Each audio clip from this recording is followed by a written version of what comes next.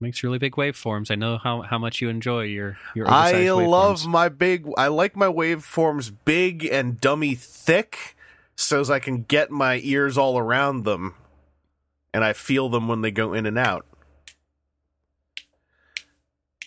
Okay. What the fuck's going on down there?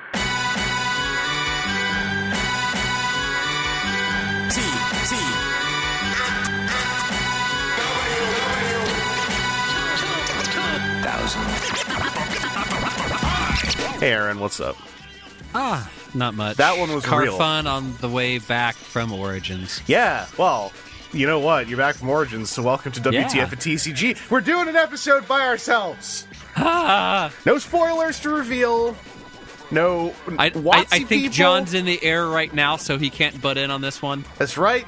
Unless he paid for the in-air Wi-Fi. John, are you there? You have to say something. We are answering the call of some hypothetical listener I made up, which is, hey, you should do more TCG podcasts. So I actually heard that from a few people. Well, this guess weekend, what, so- everyone? You're getting what you wanted. We're doing some more TCG pod. This is actually because Aaron was just at Origins. I think I probably said you were at Gen Con at some point during that, but ignore that. You were at Whatever. Origins, where Yes. you went to play some Transformers TCG, get your hands on at least one pack of Siege. You saw Ken Nagel and John Shork, and you failed to win. Yeah, I ended up going 3-3. That's actually, I And think, pretty darn good given what I was. felt pretty good about it, especially since this is my first time going to any sort of organized play thing, and I wasn't really playing there were a lot of talk around other competitors Saturday morning and even Saturday afternoon, which I didn't play in that one just due to timing and brain leaking out my ears. But there was a lot of talk of everybody knows he's playing, there were, what was it, for the final 16 there were 9 people playing basically the same deck. Yeah, the big deck that won, we should say, was it's the 3 wide that I've seen bandied around for the last, I think, about 3 months. Optimus Prime Battlefield Legend teamed up with Flame War and Sentinel's Hot Rod. So that you basically you have a tough blocker in Hot Rod, you've got tough boosting in Flame War, who's also just the most efficient 5-star when you don't have anything else to do more specifically with a 5-star. And you have Optimus Prime Battlefield Legend, who is ridiculously powerful, and that's a 3-wide team of 23 stars, leaving you with 2 star cards. It's a known powerful deck. It is, I would say it's still not the strongest deck in the game, because people can counter it. But that was even the interesting thing, is they're a Bugs deck still beats this up, and aerial bots can grind it down. Let me give this one to everyone out there who's tired of the bugs, depending on their area. Actually, Toronto, I should give us all a pat in the back. Not a whole lot of bugs action in Toronto when we're doing casuals. So, well, it's up in Canada, and it's harder for insects to survive up there. Exactly. But bugs did get beaten out by this 3-wide in the top 4. It did. And I think this 3-wide has a lot of power. Aerial bots, yes, I think are an answer to it. I believe also if you just built something just where it's I'm going to kill Optimus Prime, I think that's another developable hard counter. I'm saying this waving my hands around because in my limited casual experience, Optimus Prime, if you really just concentrate on the idea you have to deal with him, you can put together stuff that'll do it. Something about this tournament is that a bunch of people, a whole bunch of people hedge their bet on, if I run this deck or bugs or sentinels, then I have a better chance to win, and as far as I understand it, those decks are not necessarily hard counters. Right. Because they're sentinels and the bugs are hitting really hard usually. We haven't seen the deck list yet, obviously. I think one could easily assume the top Insecticon decks were probably orange, and I myself would assume the top Sentinels decks were running orange with the bold characters. Actually, the one that was in the final, I think, was a Blue Bugs. Really? Yeah. Okay, that's already more interesting than I thought it was going to be. Or at least that player was playing Blue Bugs on Saturday. And it's worth noting, we also don't know the sideboards for most of those decks, which make this conversation a lot different. Yeah. A lot because different. that was again what they were talking about, where with that that they had Nemesis on the sideboard for if they were going up against aerial bots, that you swap in Nemesis and a few other things to be able to direct out stuff. Or so, they were getting, like, I enjoy playing this game. Mm-hmm. I love the kitchen table, probably FLGS, if I can get them convinced to get past the chicken and egg argument. If we don't have enough people to do an organized night, so we're not going to do an organized night so we can get enough people.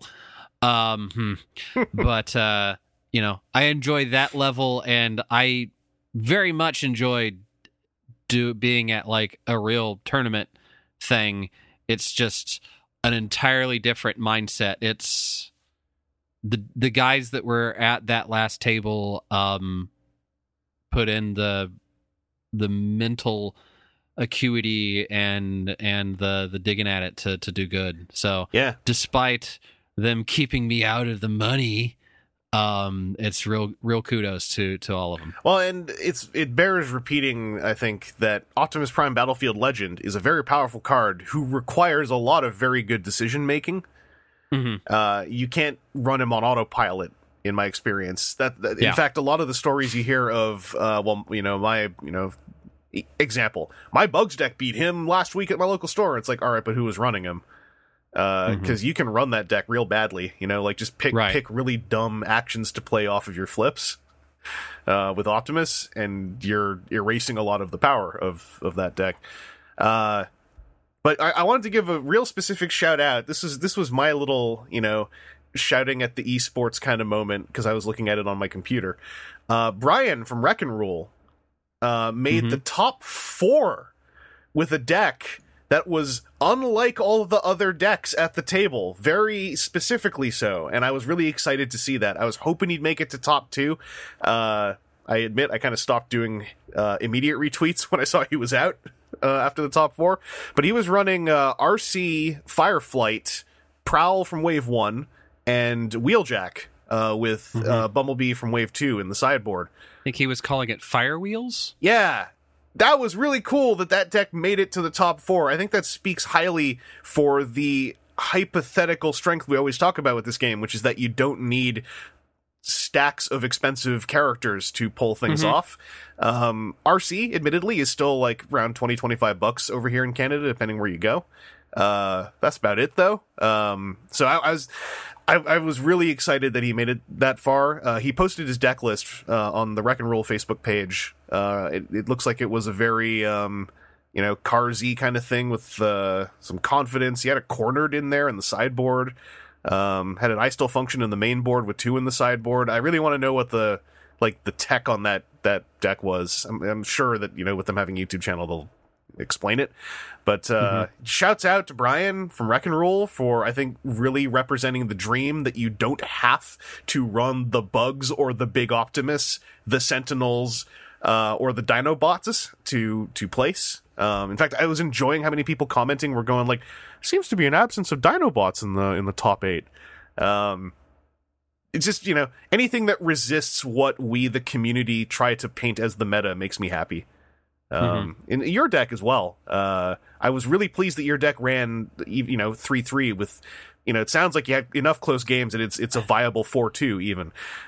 Yeah. So the quick rundown of my games, if you don't quite follow from Twitter, was my first game was a matchup against Dunicons, and that one went to length. And I think we actually wrote it down as 1 and a draw because neither of the judges that were there could tell us what the draw rules were, and we just timed out at the end. New game, new OP, new game. Yeah. Before you continue, because people might not know this, what was your deck? Okay, yes, that's probably very important. Yeah. My deck was a similar deck as to the one that I played in LA, which was Blitzwing with Thrust and RC, with Grimlock on the sideboard. I only sided in Grimlock actually a couple times because there was never really a place where I think that the overflow damage was going to do me a lot of good, because I never got up against a wide deck that was doing a lot. And and that would be siding him in place of Blitzwing, I'm guessing. Siding him in place of Blitzwing, yeah. It's the only place he could go. And just for how the deck works, obviously you're pumping RC with thrust, you're defending with Blitzwing, you've got inverted. So the idea is to get it's all orange and white cards for pips, which I wish that there were some other cards that were in better colors for me, but yeah, ideally it's that Blitzwing holds off for a round or two. Ideally I can get inverted to stick on him, and have him tank out while picking. If I've got a light target, maybe Blitzwing will get one in on him, but then let Thrust and RC do the hitting. And if it's somebody that's very defensive, use Thrust behind RC to spike a bunch of damage in. Yeah. So that was the first game with the Stunicons. Is I never did. I don't think until the game where he got it combined against the 5 wide, I just let Thrust and RC attack separately. Yeah. Because as long as Dreadwing's, or as long as Blitzwing's still out there, he's taking the hit, so I can flip Thrust to his other side to be 5 attack, 1 defense, and hit someone and get a couple points off, and then use RC to like murk the guy that's got 2 left and just kind of soften it up across. And were the Menasor guys, like, or the player, was he running it primarily blue as people tend to? He was running it blue heavy, yeah. Okay. And this is a weird question, but imagining that there was no time cutoff, do you feel like there was a clear... I would have had the second one as well, I think. I had 3 of his 5 out already, and I'd managed to keep inverted on Blitzwing, so he'd swing hard and Blitzwing would take 1 or 2. Mm-hmm. And since I was also going wide like that, I had plenty of time to sit there and flip RC back and forth. Yeah. So I was able to take a point of damage off of him as well. All right, cool. It's a nice thing to know, like, even if you run into a draw in the back of your head, you know, was that a deck that could counter yours hard or not? And it sounds like it was more just you were kind of grinding against blue, and you know, first game of this first major OP tournament, I'm sure there was a lot of, like, you know, lengthier play happening just naturally. So what's going on from there? What was your game 2? Game 2 was against Bugs. All right. An orange Bugs, and I kept having my heart monitor on the watch tell me, "Hey, are you okay? Are you dying?" Oh, really? You're dying, aren't you? Yeah. So my heart rate peaked at like 135 while it wasn't noticing me do anything. Hey, are you cool? So thinking back to that, what was a moment that spiked you, do you think? So I think what that was the first game went pretty easy for me. Yeah. And so it was just like playing with you at a convention or playing with anybody, doing a learn to play, whatever. There's nothing going on here. I'm doing okay. I'm doing all right. And then it was Bugs is just gross. Both games, both times he led off with, is it kickback? That's the number of Insecticons you have? Yeah. Led off with kickback was like orange, white, orange, orange, orange, double orange, double orange, double orange, double orange, double orange. On the first attack. I know this feeling. And it's just like, oh, well, Blitzwing's basically dead now. We had some Bug players at our when we were doing a couple like $5 tournaments during Wave 1. During which, that's when I developed Nemesis War Bomb, specifically because of the really bad feeling when a kickback would drop kick you in the neck. So having a blue heavy bombshell with tough one-off Flame War it didn't mean I countered them hard, but it meant that I had like in my pocket this way of buffering against those moments, which helped a lot because it's a 3 defense, 4 defense type guy with tough up and 10 health, which is higher than a lot of the tank characters. But that's rough. But it was definitely one of those cases where I was just sitting there, just kept watching him go. And so then, like, both of those games, Blitzwing was cracked very early, and then it was just down to, like, I've got Thrust and RC, and he's got 4 characters, one of which says can't take more than 3 damage at a time. And so when I sideboarded on that one, that is one that I did sideboard in Grimlock, hoping that Grimlock that the opponent would go for maybe Thrust or RC, and then maybe I'd get a little bit of a chance to do something else with it. But then, like I said, he did that again with Kickback and just devoured Grimlock. Yeah, Grimlock is... Grimlock was down to 1 or 2 health, and he's always a prime target. I know this. And he's not a very durable target either. Like, he's a little glass cannon-y in my experience. And then it was just a matter of so I attacked with him into Kickback and pushed Thrust behind him to try and peek him over, and then it was just orange, white, white, white. I'm like, of all the times that white shows up and actually, didn't do much. That's happened to me on a slug with Wave 2 slug is a really good defender as well, provided you flip all right. Right. I had a very blue heavy deck, and I had a game. I was like, I'm going to lead with Slug.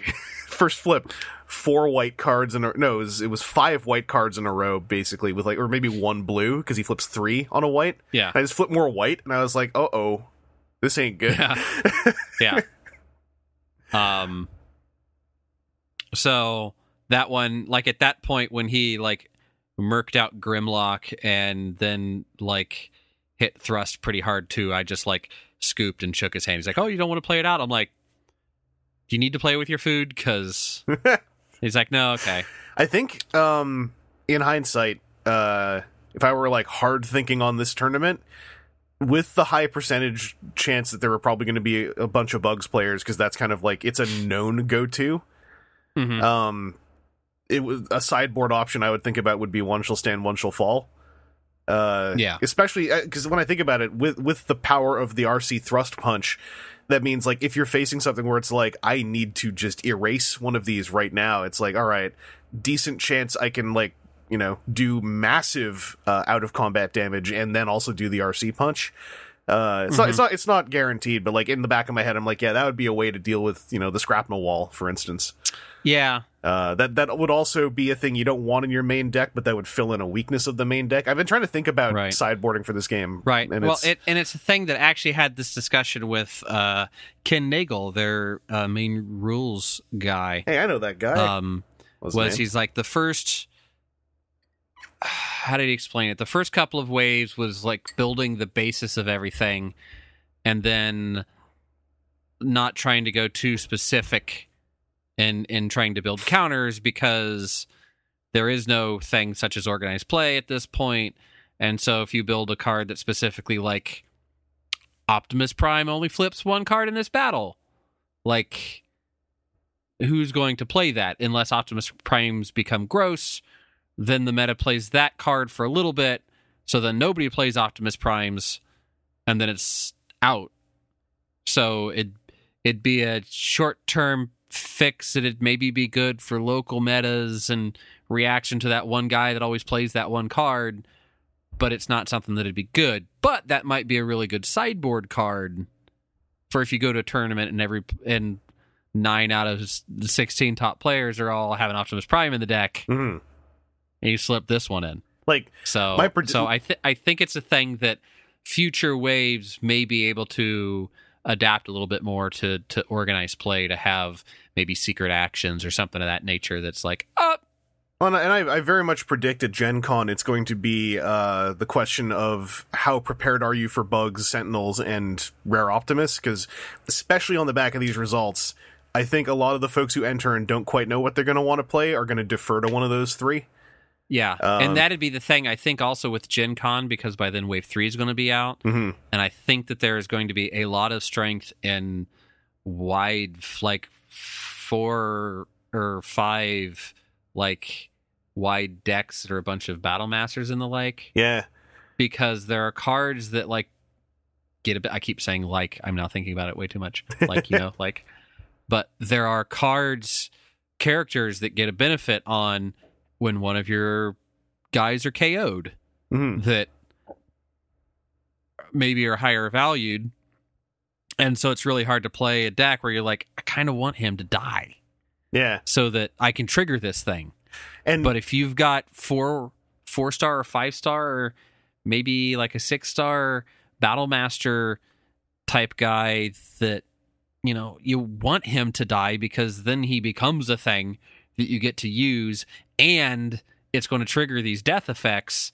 I think that could have some hard swings on stuff to punch. Well, and I'm just realizing make a card really punch above its weight. Like Gen Con's in early August. That means there will have been about a month with Siege, and that's gonna when I say those are going to be the default decks people go to, I think that's also going to be the case where you might, if you can really, in the span of basically July, get your teeth into Siege and sort out how that all works, how the secret actions work, and how to have a sideboard that lets you use them to the best of their ability.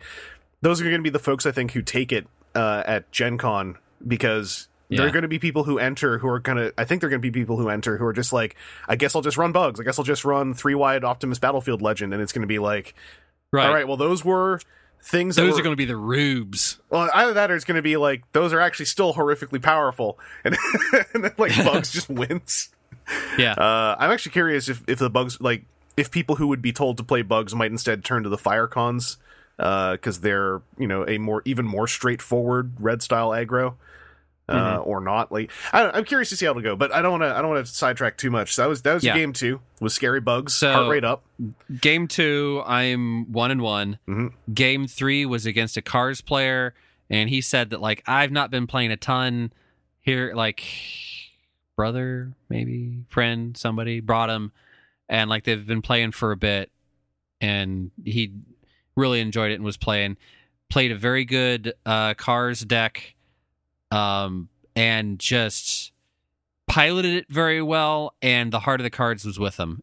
I'm pretty sure he had a good balance between orange and blue in that deck, and it seemed like every time he attacked he was flipping oranges, and every time he was defending he was flipping blues.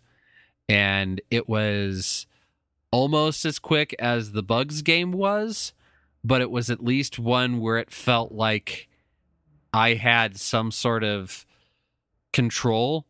Yeah, you weren't staring at the orange sea.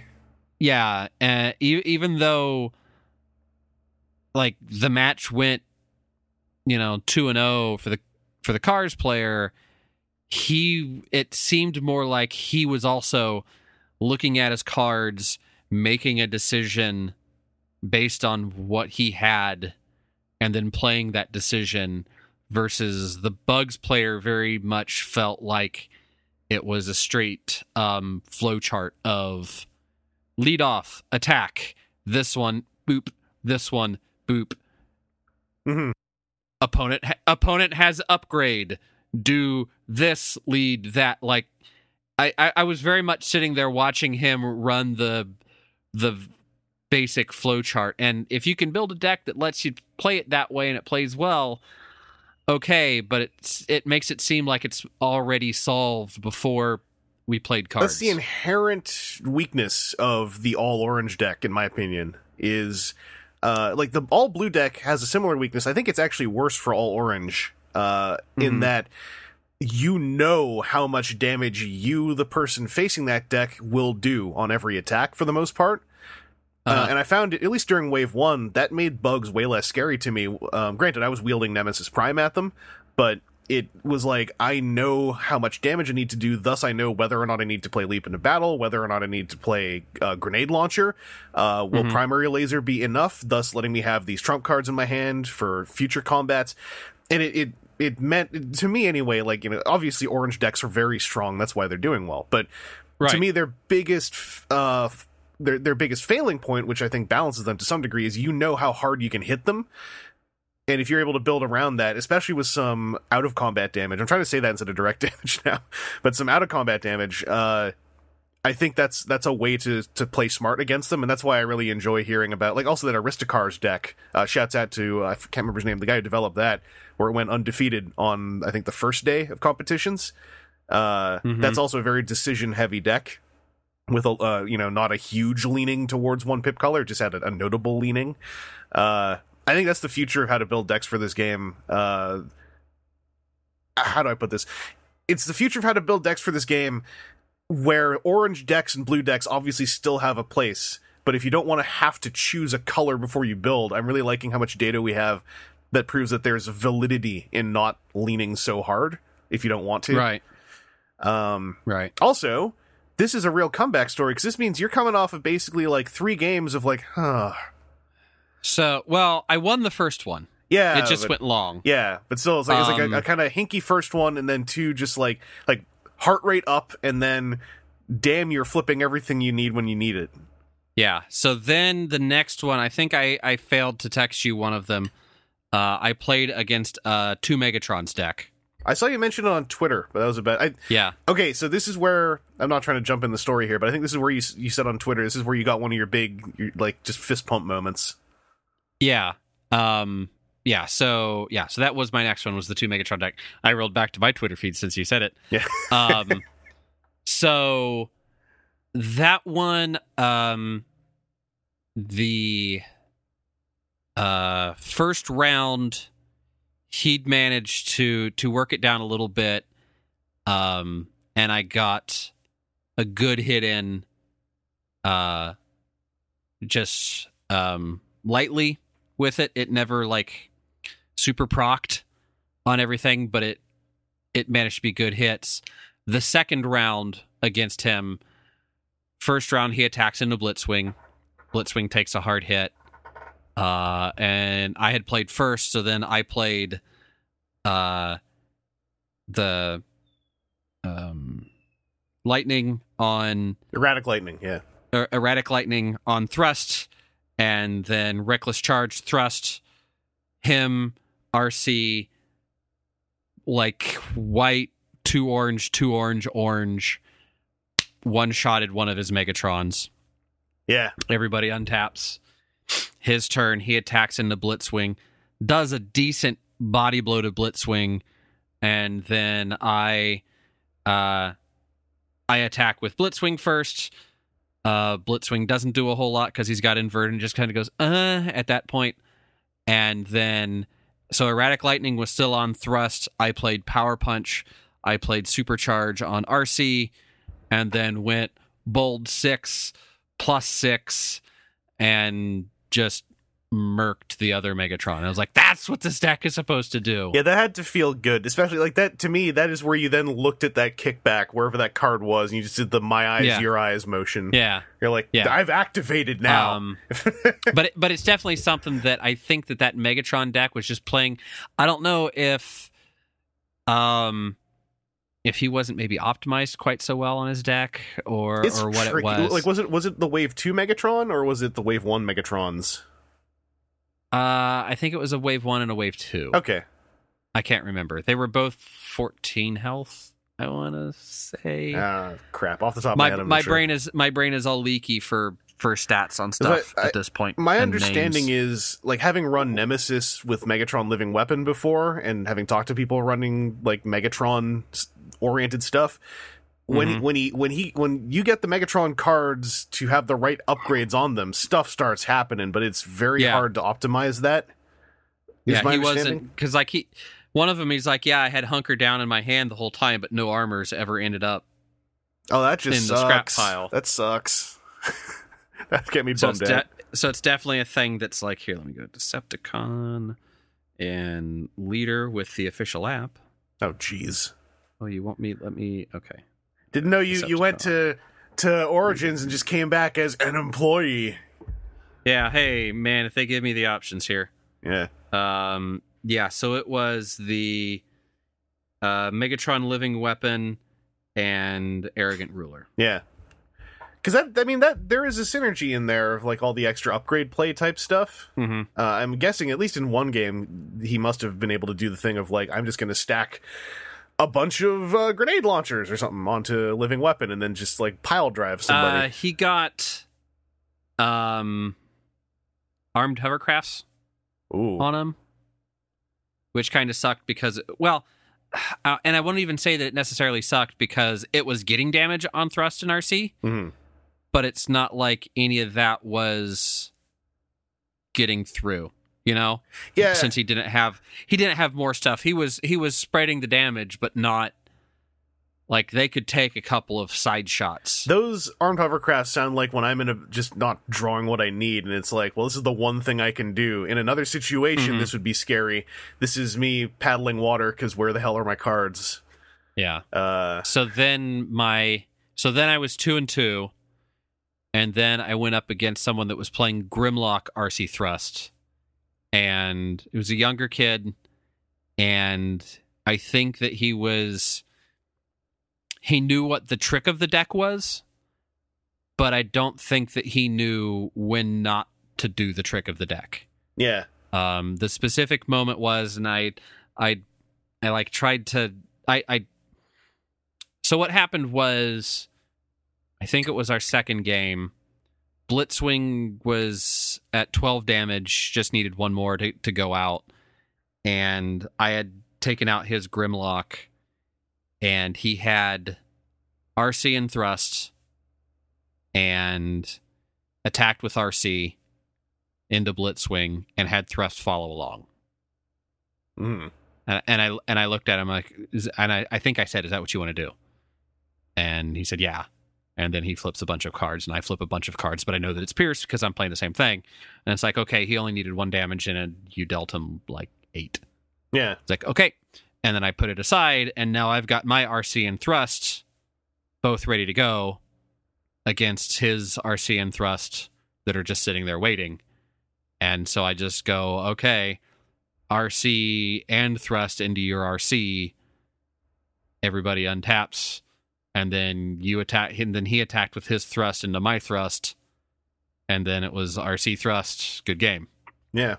And then I was like, I know that trick works and it hits things hard, but you got to know when to change that up and when to pay attention to the math, because all you had to do was turn RC sideways.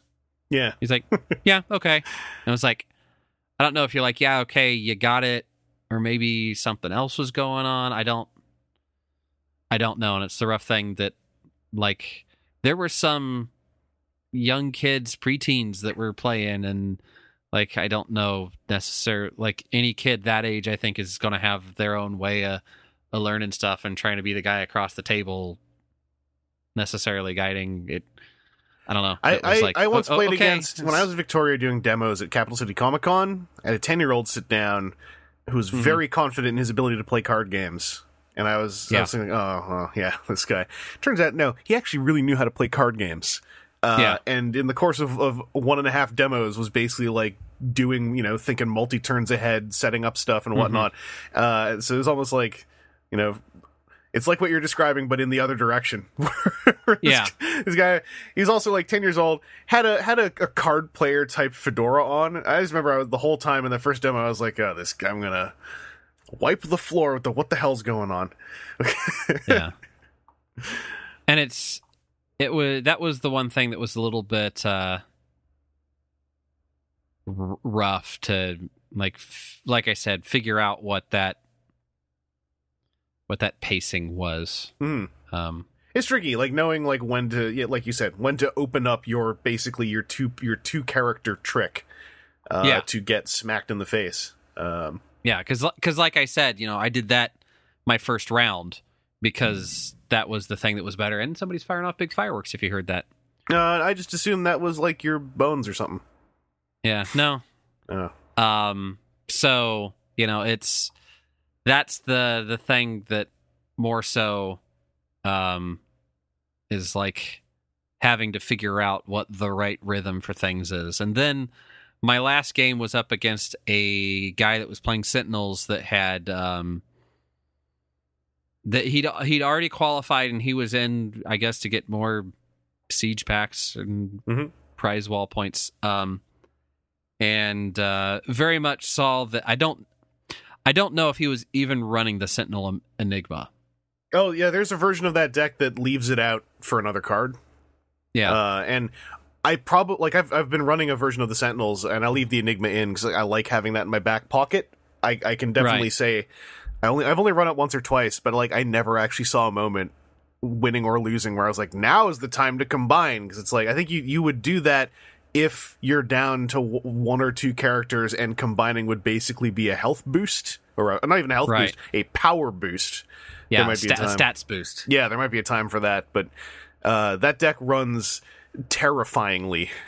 Yeah, is what I'll say. And the first round, I think that I think I started off with a inverted in hand in my opening hand and managed to get a couple of good blows in before he could get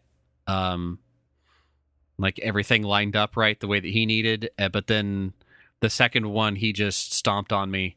And then the third one had a good back and forth where I was keeping pace until about the end when he had two of the like Sentinel commands or whatever. Yep. On, and was just like every time he'd attack, it's like, you know, flip Hot Rod back and forth and plink RC for one. Flip Hot Rod back and forth, plink RC for one.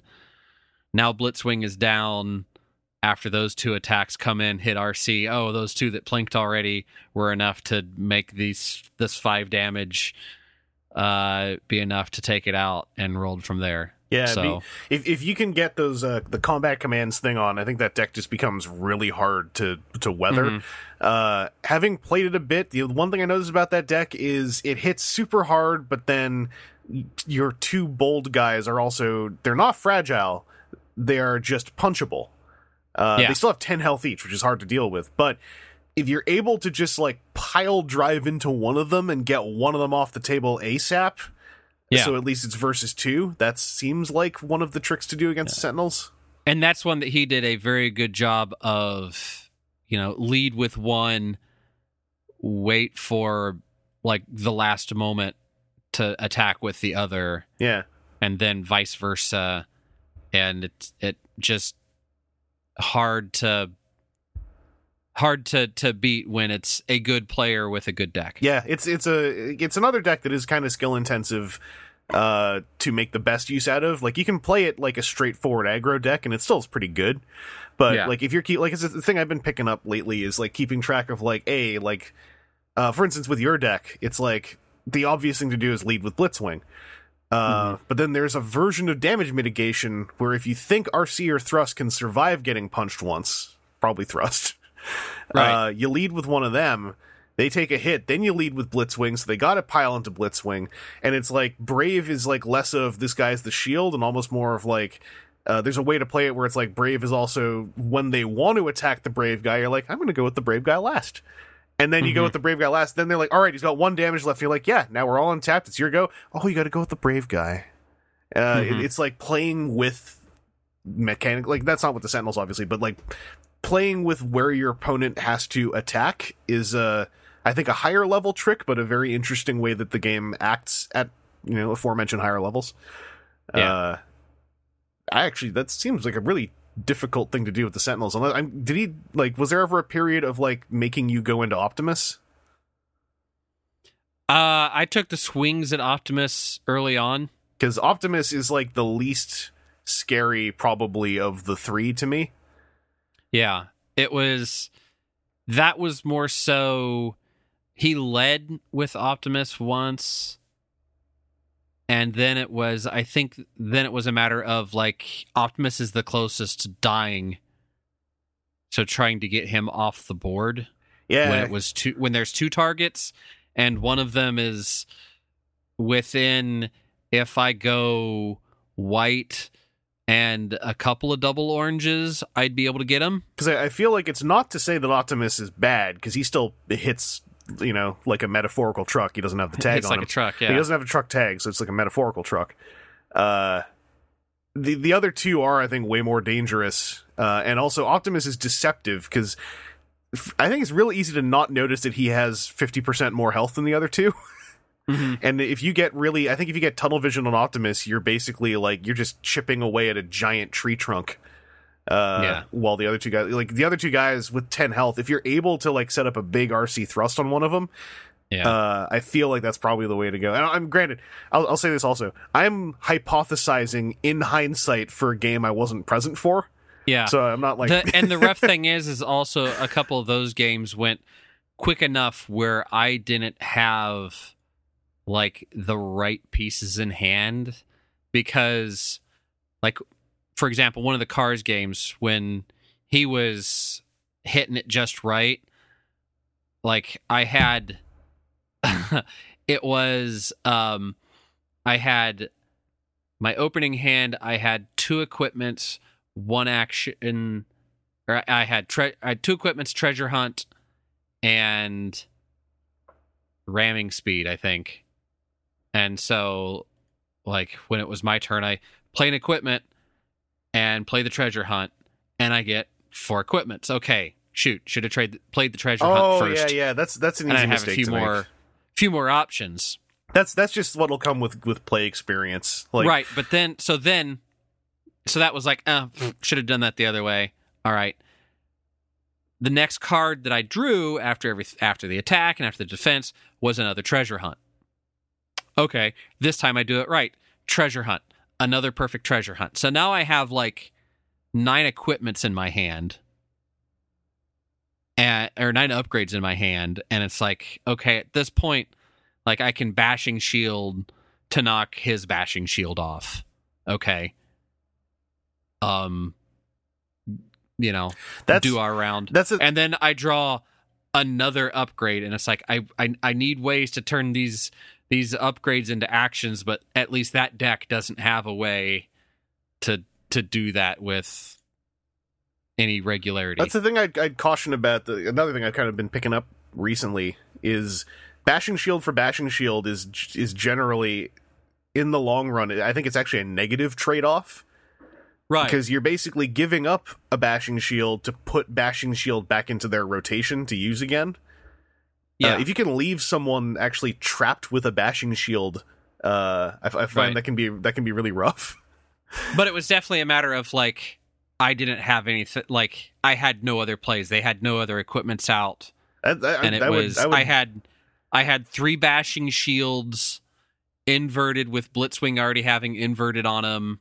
Like, it was a bunch of non-plays, basically. Yeah, I would have, to be honest, like, just not played it. Like, it would suck.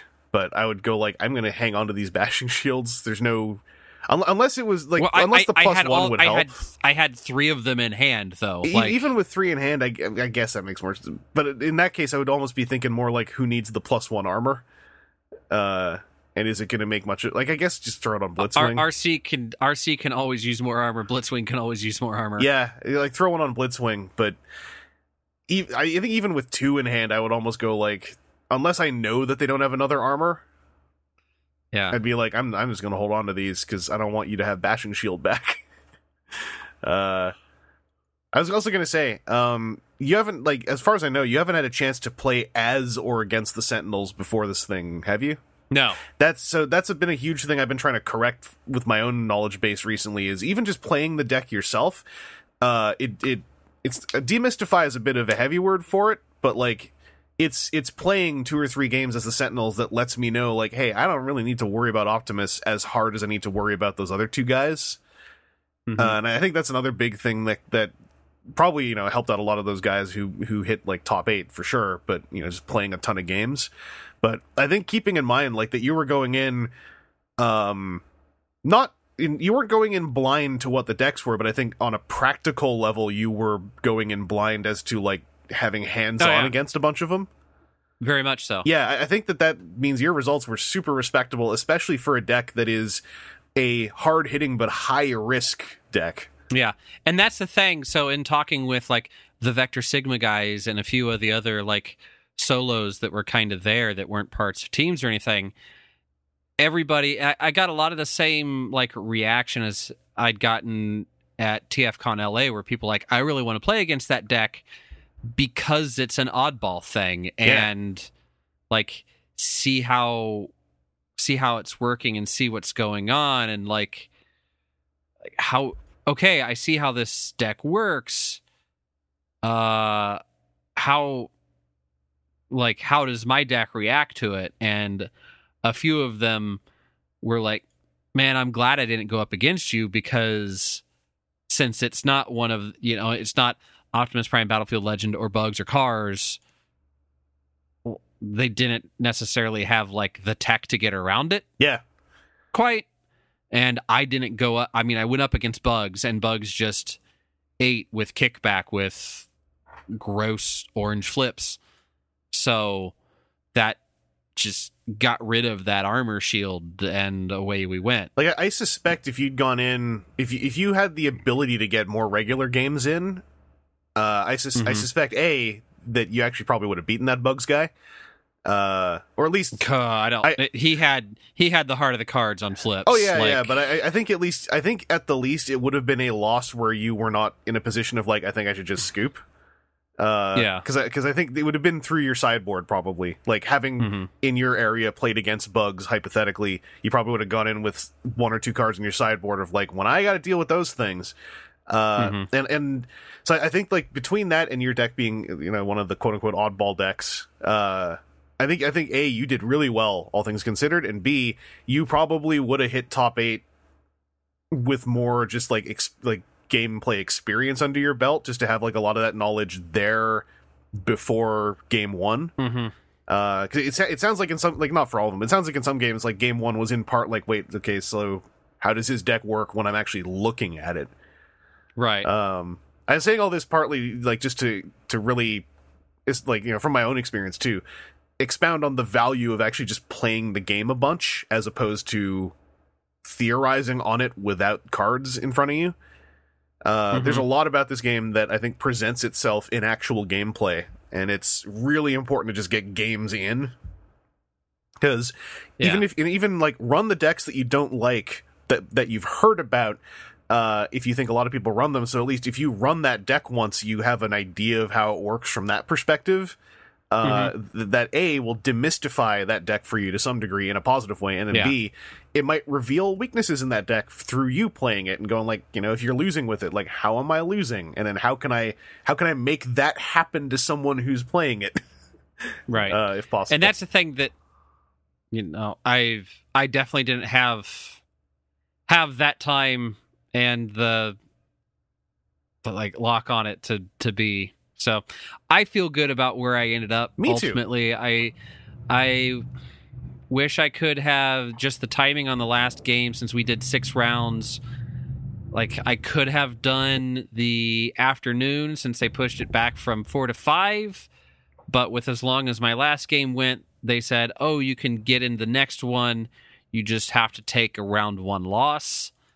And my brain's running out the side of my head at that point, because I hadn't had lunch, and just that is a lot of mental energy that goes into playing CCG for 6 hours.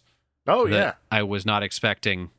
Yeah, like when like in those little like tournament situations I've been in, even like a sealed tournament, I've been astonished how fatigued I get from like, oh yeah, you know, being the pilot of a deck basically. Like it really surprised me.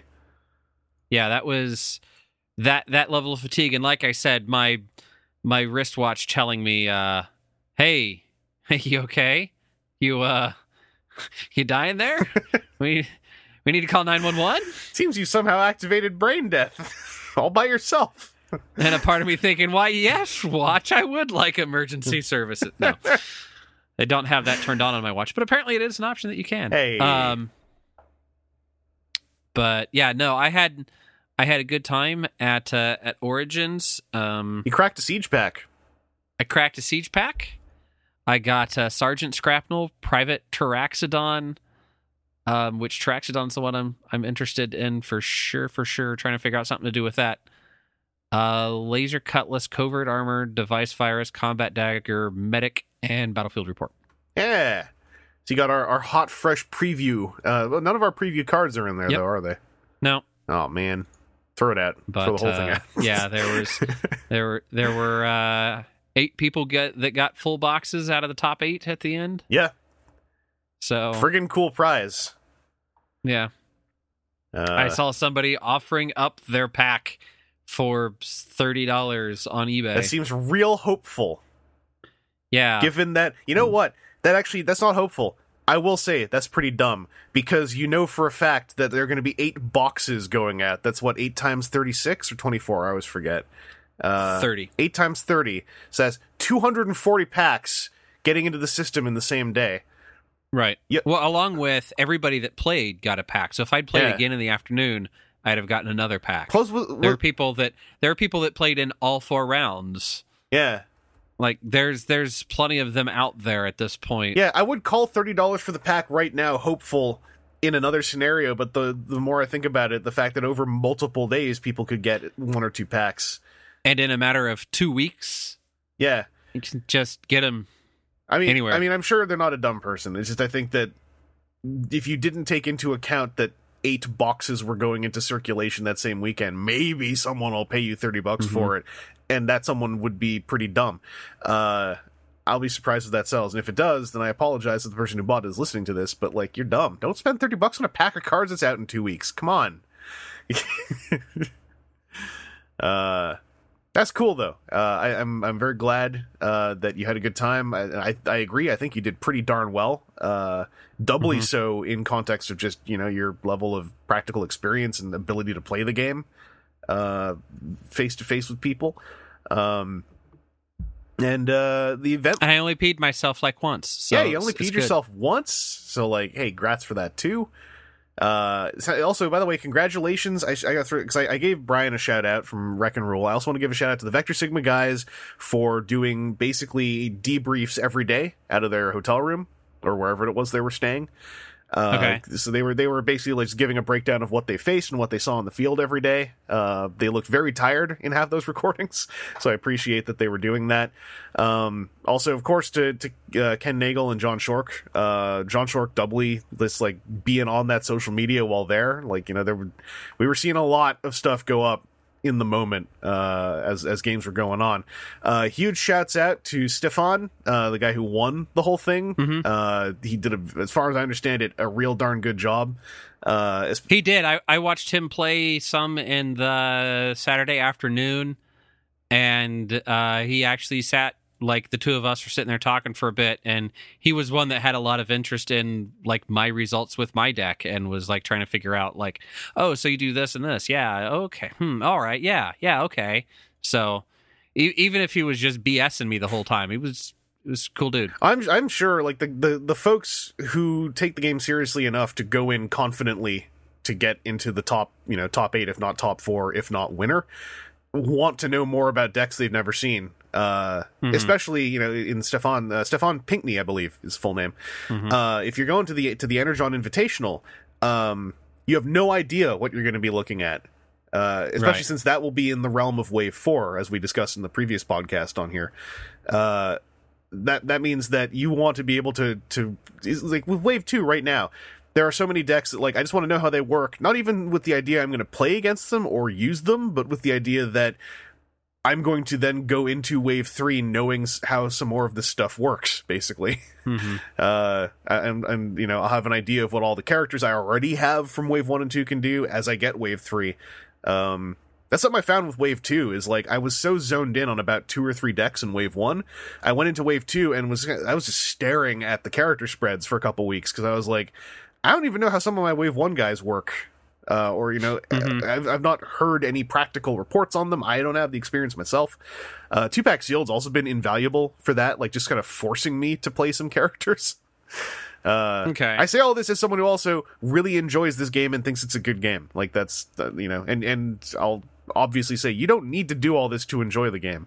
But, if you want to really dig in, if that's fun for you, like, that's been really fun for me as a way to dig in without getting, like, full-on mathematical about it. Right. But, shouts out to Brian, shouts out to Stefan, shouts out to Vector Sigma, shouts out to John and Ken, shouts out to you, Aaron, for going and then talking to me afterwards. I have one more. Shouts out to Cameron Edishami, who was also out there, who was a listener to these podcasts, that guy, who was putting up info on how things went before anyone else, particularly on the first 2 days.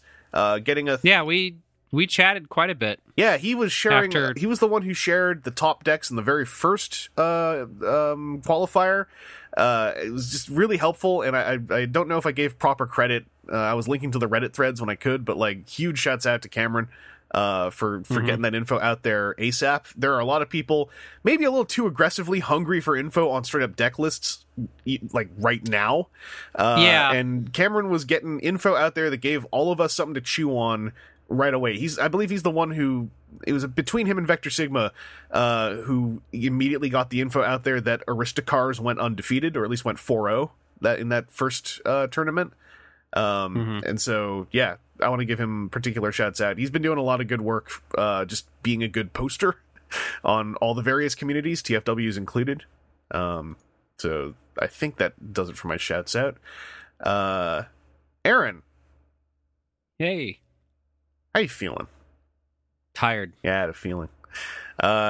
Anything else about that experience you want to talk about? Like Origins on the whole. Did you do anything else? So, Origins, not a ton.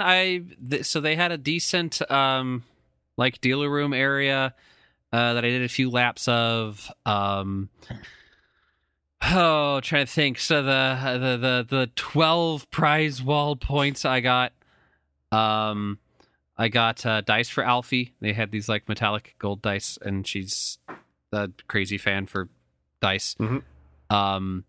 And I got a couple of the Modern Horizons packs. That way I can just say I've not bought any Magic. Yeah. Directly. Hey, you pulled the Sliver Queen or whatever. No, the first Sliver. No, I got the it's the Bear Queen, not the Sliver Queen. Yawgmoth. Oh, you got Yawgmoth. Yeah. People want him for Commander. And then I also got one of the Pain Lands. Those tap it deals a damage or they have destroy it to draw a card or something. Canopy Lands. That's what it is. Whatever. Yeah, because it was originally just Horizon Canopy. Hey, both of these seem like they're decent, and I went and I looked them up. I'm like, oh, I could sell each of them for like $8 or $10 or something. Yeah, no, the Canopy if I wanted Lands. to.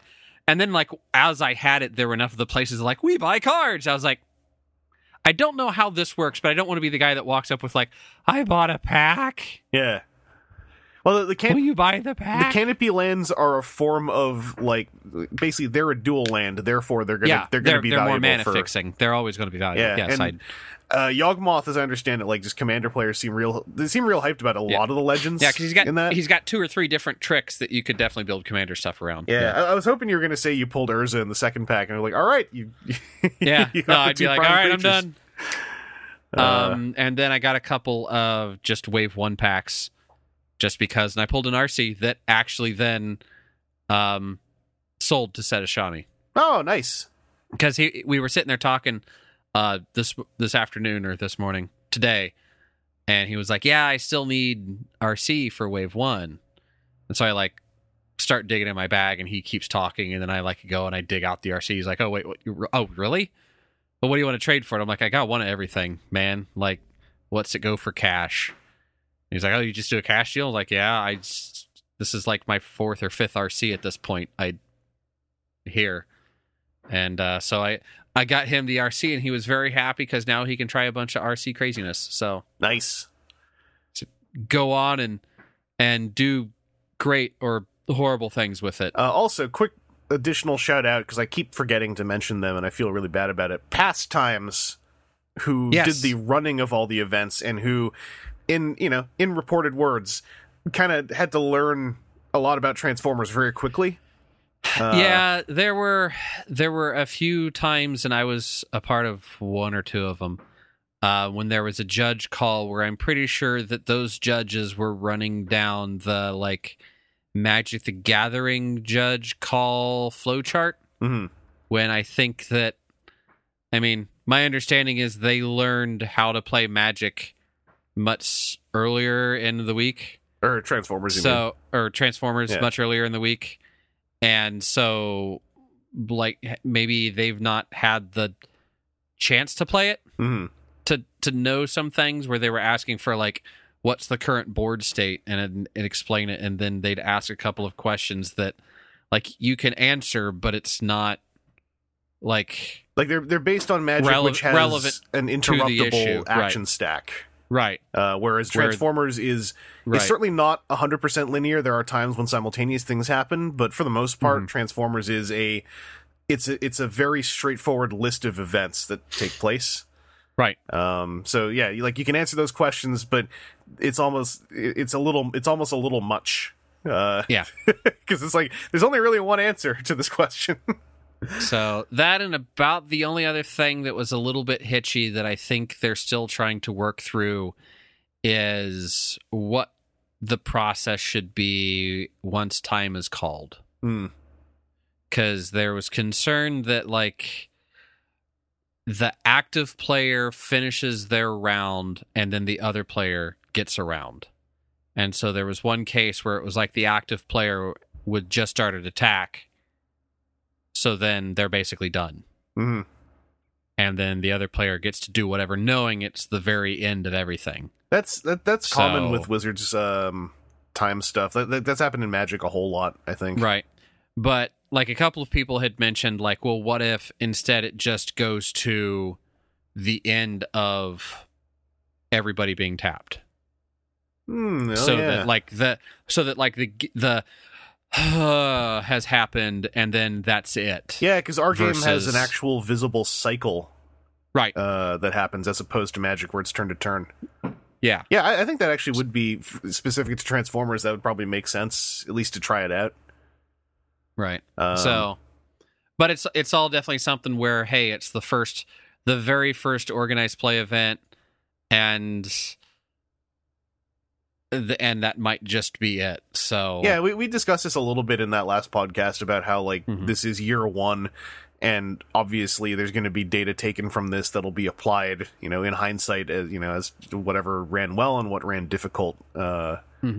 I just want one more shout out, because I was just looking at the Transformers TCG Twitter. They retweeted _Nanomachines_ was in the top 4 and had been beaten out by Stefan, and then tweeted about it with a photo with him afterwards. So that's one more of the top 4. And I think the other guy in the top 4 was one of the dudes from Vector Sigma, but I don't remember which one. But there, we shouted out the top 4. At least in a vague sense.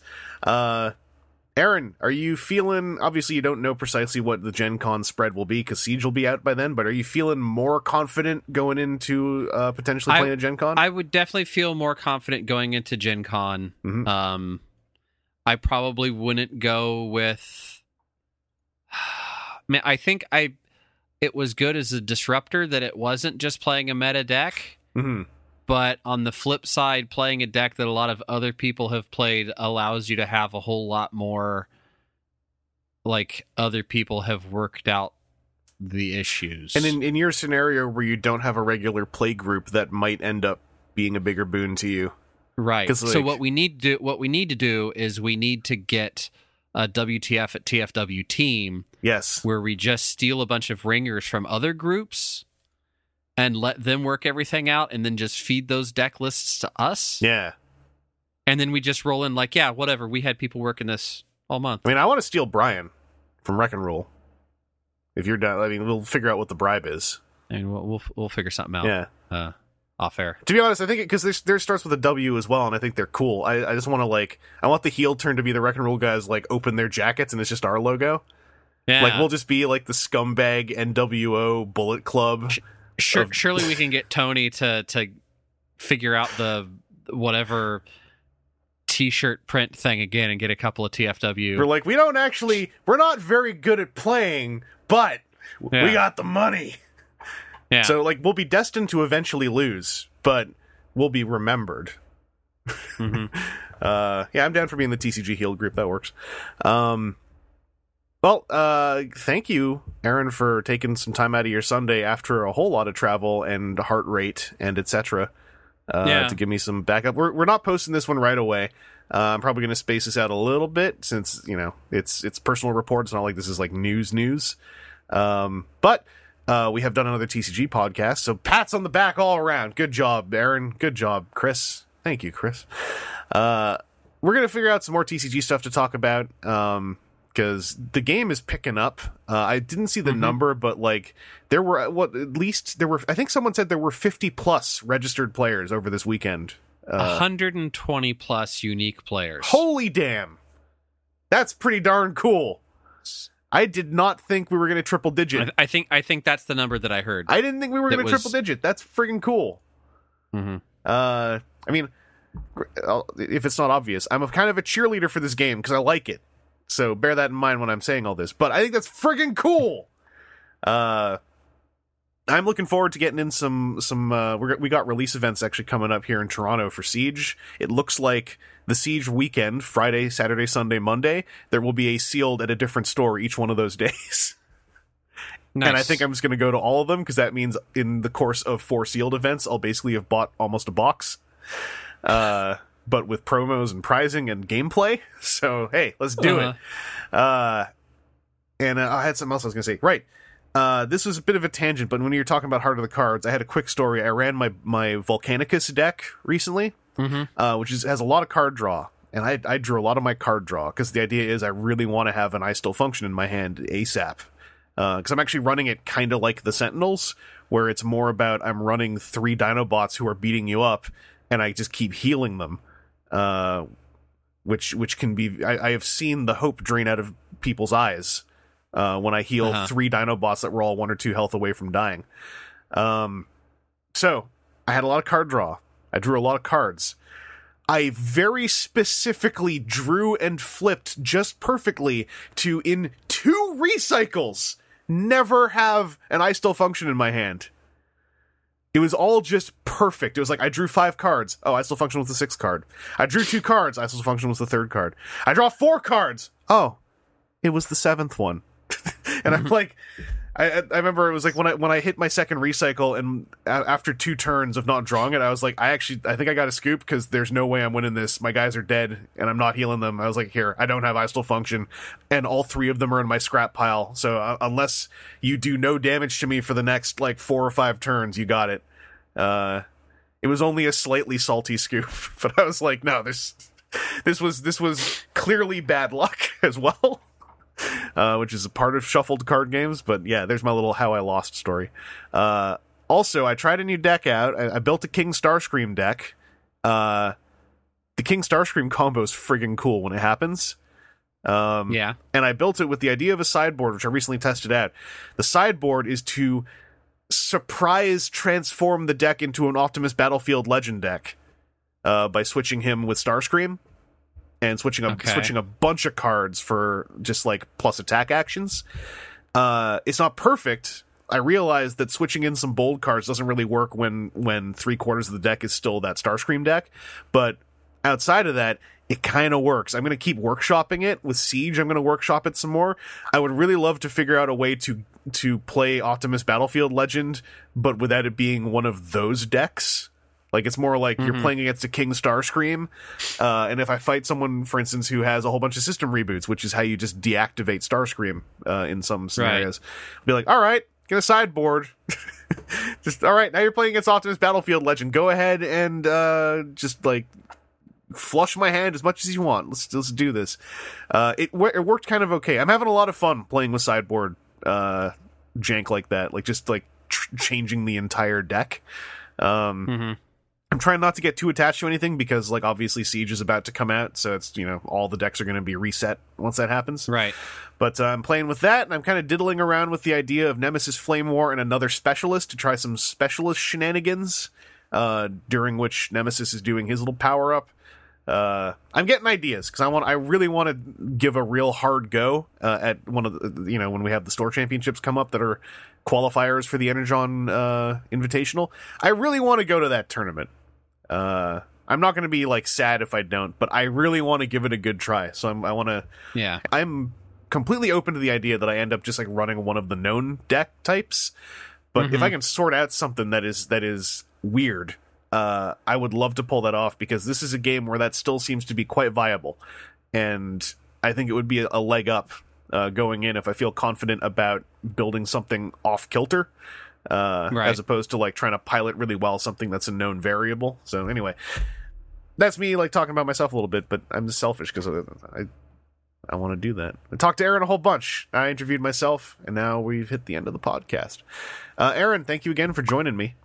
And you're welcome. I guess I'll see you next month. That's when TFCon. Yeah, literally a month. Yeah. Yeah. Okay. Holy crap. Like, I hope that happens. It'd be really weird if TFCon doesn't happen, because a whole bunch of people are coming for it, so... Yeah. It's kind of scared with the car shenanigans that, it said it has to be a car, but... Yeah. No, I just needed an oil change. She got really temperamental. And hopefully we'll have some, TCG or otherwise, we'll have some good stuff to talk about from TFCon. But hey, you know what? People are probably going to play TCG at TFCon. I hope so. And I intend to be one of those people. I intend to, with Siege being new, and we're going to have it in Canada, it's going to be even playing field. I want to get some friggin' game time in with all the visiting folks coming in for TFCon. So if anyone out there listening is coming to TFCon, bring your friggin' deck with you, because I'm going to play you. Aaron will too. Probably. Yeah, I mean, Aaron needs to, because that's, I got to be his. I was saying this on Twitter. I couldn't do it at Origins. I probably can't do it at Gen Con, but like Aaron's like Rocky Balboa, I gotta be his Mickey. I gotta be the snarling little dude in my version. Like, cut me. Yeah, cut me. Like, why do you need cut? I don't know. Just put on a toque and an eye patch and just go like, all right, you mangy bum, play all these different deck archetypes. You gotta be your opponent to know how to defeat your opponent, you scum. Mm-hmm. You're just like, why are you abusing me like this? Chris, the match was over like 10 minutes ago. I can't believe you're letting him walk away. Break his leg. If he beats you in cards, make him remember it with his body. So we're gonna have some fun at TFCon. Don't break anyone's leg; you'll get thrown out of the convention. Yeah, it's actually, in my country, it is illegal. So don't do that.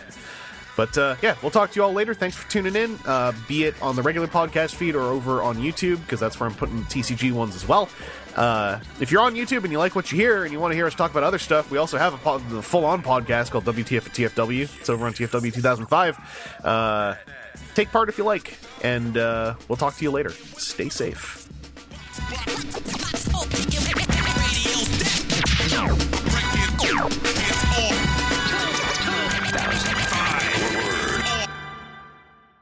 Add all that up, I don't know what the f*** it means, but you got some badass perpetrators, and they're here to stay.